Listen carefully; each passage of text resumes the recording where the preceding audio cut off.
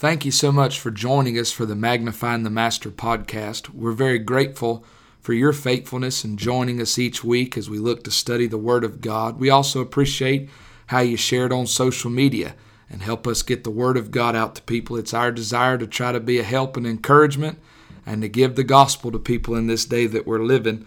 I want to deal with something a little bit different today, looking in the book of 1 Samuel, chapter number 1, verse number 6. The Bible says, "And her adversary also provoked her sore, for to make her fret, because the Lord had shut up her womb."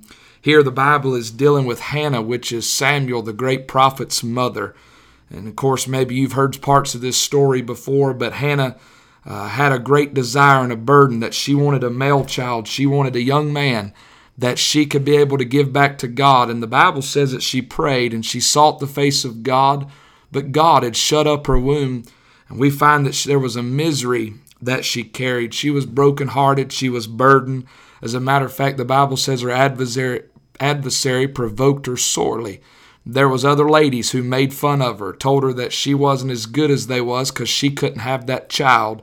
And I'd be crazy to think that I'm not talking to people today who you have a broken heart, you have great needs. Maybe there's even people who's made fun of you because of some things that you don't have. Maybe you've prayed and you've cried yourself to sleep many nights, but it seems like God has shut up your womb. God's nowhere to be found, and you're miserable. You're carrying a load, and you wonder, is there any hope for me? Well, I'd like to read to you verse number 11. As the story picks up, the Bible says, "And she vowed a vow, and said, O Lord of hosts, if thou wilt indeed look on the affliction of thy handmaid, and remember me, and not forget thy handmaid, but will give unto thy handmaid a man-child." Notice what the Bible says, "Then I will give him unto the Lord all the days of his life." Hannah comes to a place where she's so desperate, and God gets her exactly where he wants her, and she says, "Lord, if you'll let me have it, and God, it really ain't mine, I give it back to you." And we find the mindset that she communicated. She got to a place where she said, "Lord, I realize that I can't produce this on my own. It's out of my control. But God, I do give you my word.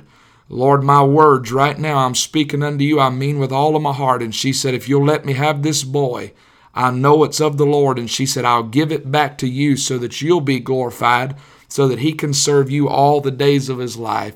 I wonder what it would be like if you started praying instead of, "Lord, I want this for this reason or the other." If you was to pray, "God, for your glory, would you allow this to happen? Would you hear and answer my prayers? God, I vow a vow that I'll give it back to you. If you'll send the blessing, God, I'll turn around and use it to magnify your name and be a blessing to other people." I wonder, do you have a heart like that, like Hannah exhibits here in the story? Many times I think the reason that God doesn't answer our prayers is it's not that he doesn't want to, and it's certainly not that he doesn't hear us.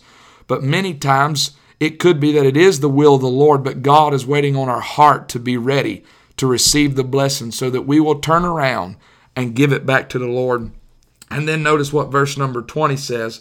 The Bible says, "Wherefore it came to pass, when the time was come about after Hannah had conceived, that she bare a son and called his name Samuel." The Bible says, "Because I have asked him of the Lord." When she got her heart aligned with the heart of God and her motives was right, we find there was a miracle that she conceived. God gave her that man-child, and his name was Samuel. Did you know that he's the only prophet in the Old Testament that God never said anything negative about? It's the only prophet in the Old Testament that lived all of his days without God having to reprimand him for anything. I believe that that is God illustrating to us that he was living off the backs of a spiritual mother who prayed for him, who sought the face of God, and who gave him back to God, and he reaped the benefit. I'm reminded every time I read this story of my preaching hero, Dr. B.R. Lakin, and him telling the story of how he remembered as a little child after he was born that his mother would pace the floor at night and tears would run down off her cheeks and would drip onto his little face as she would hold her little boy.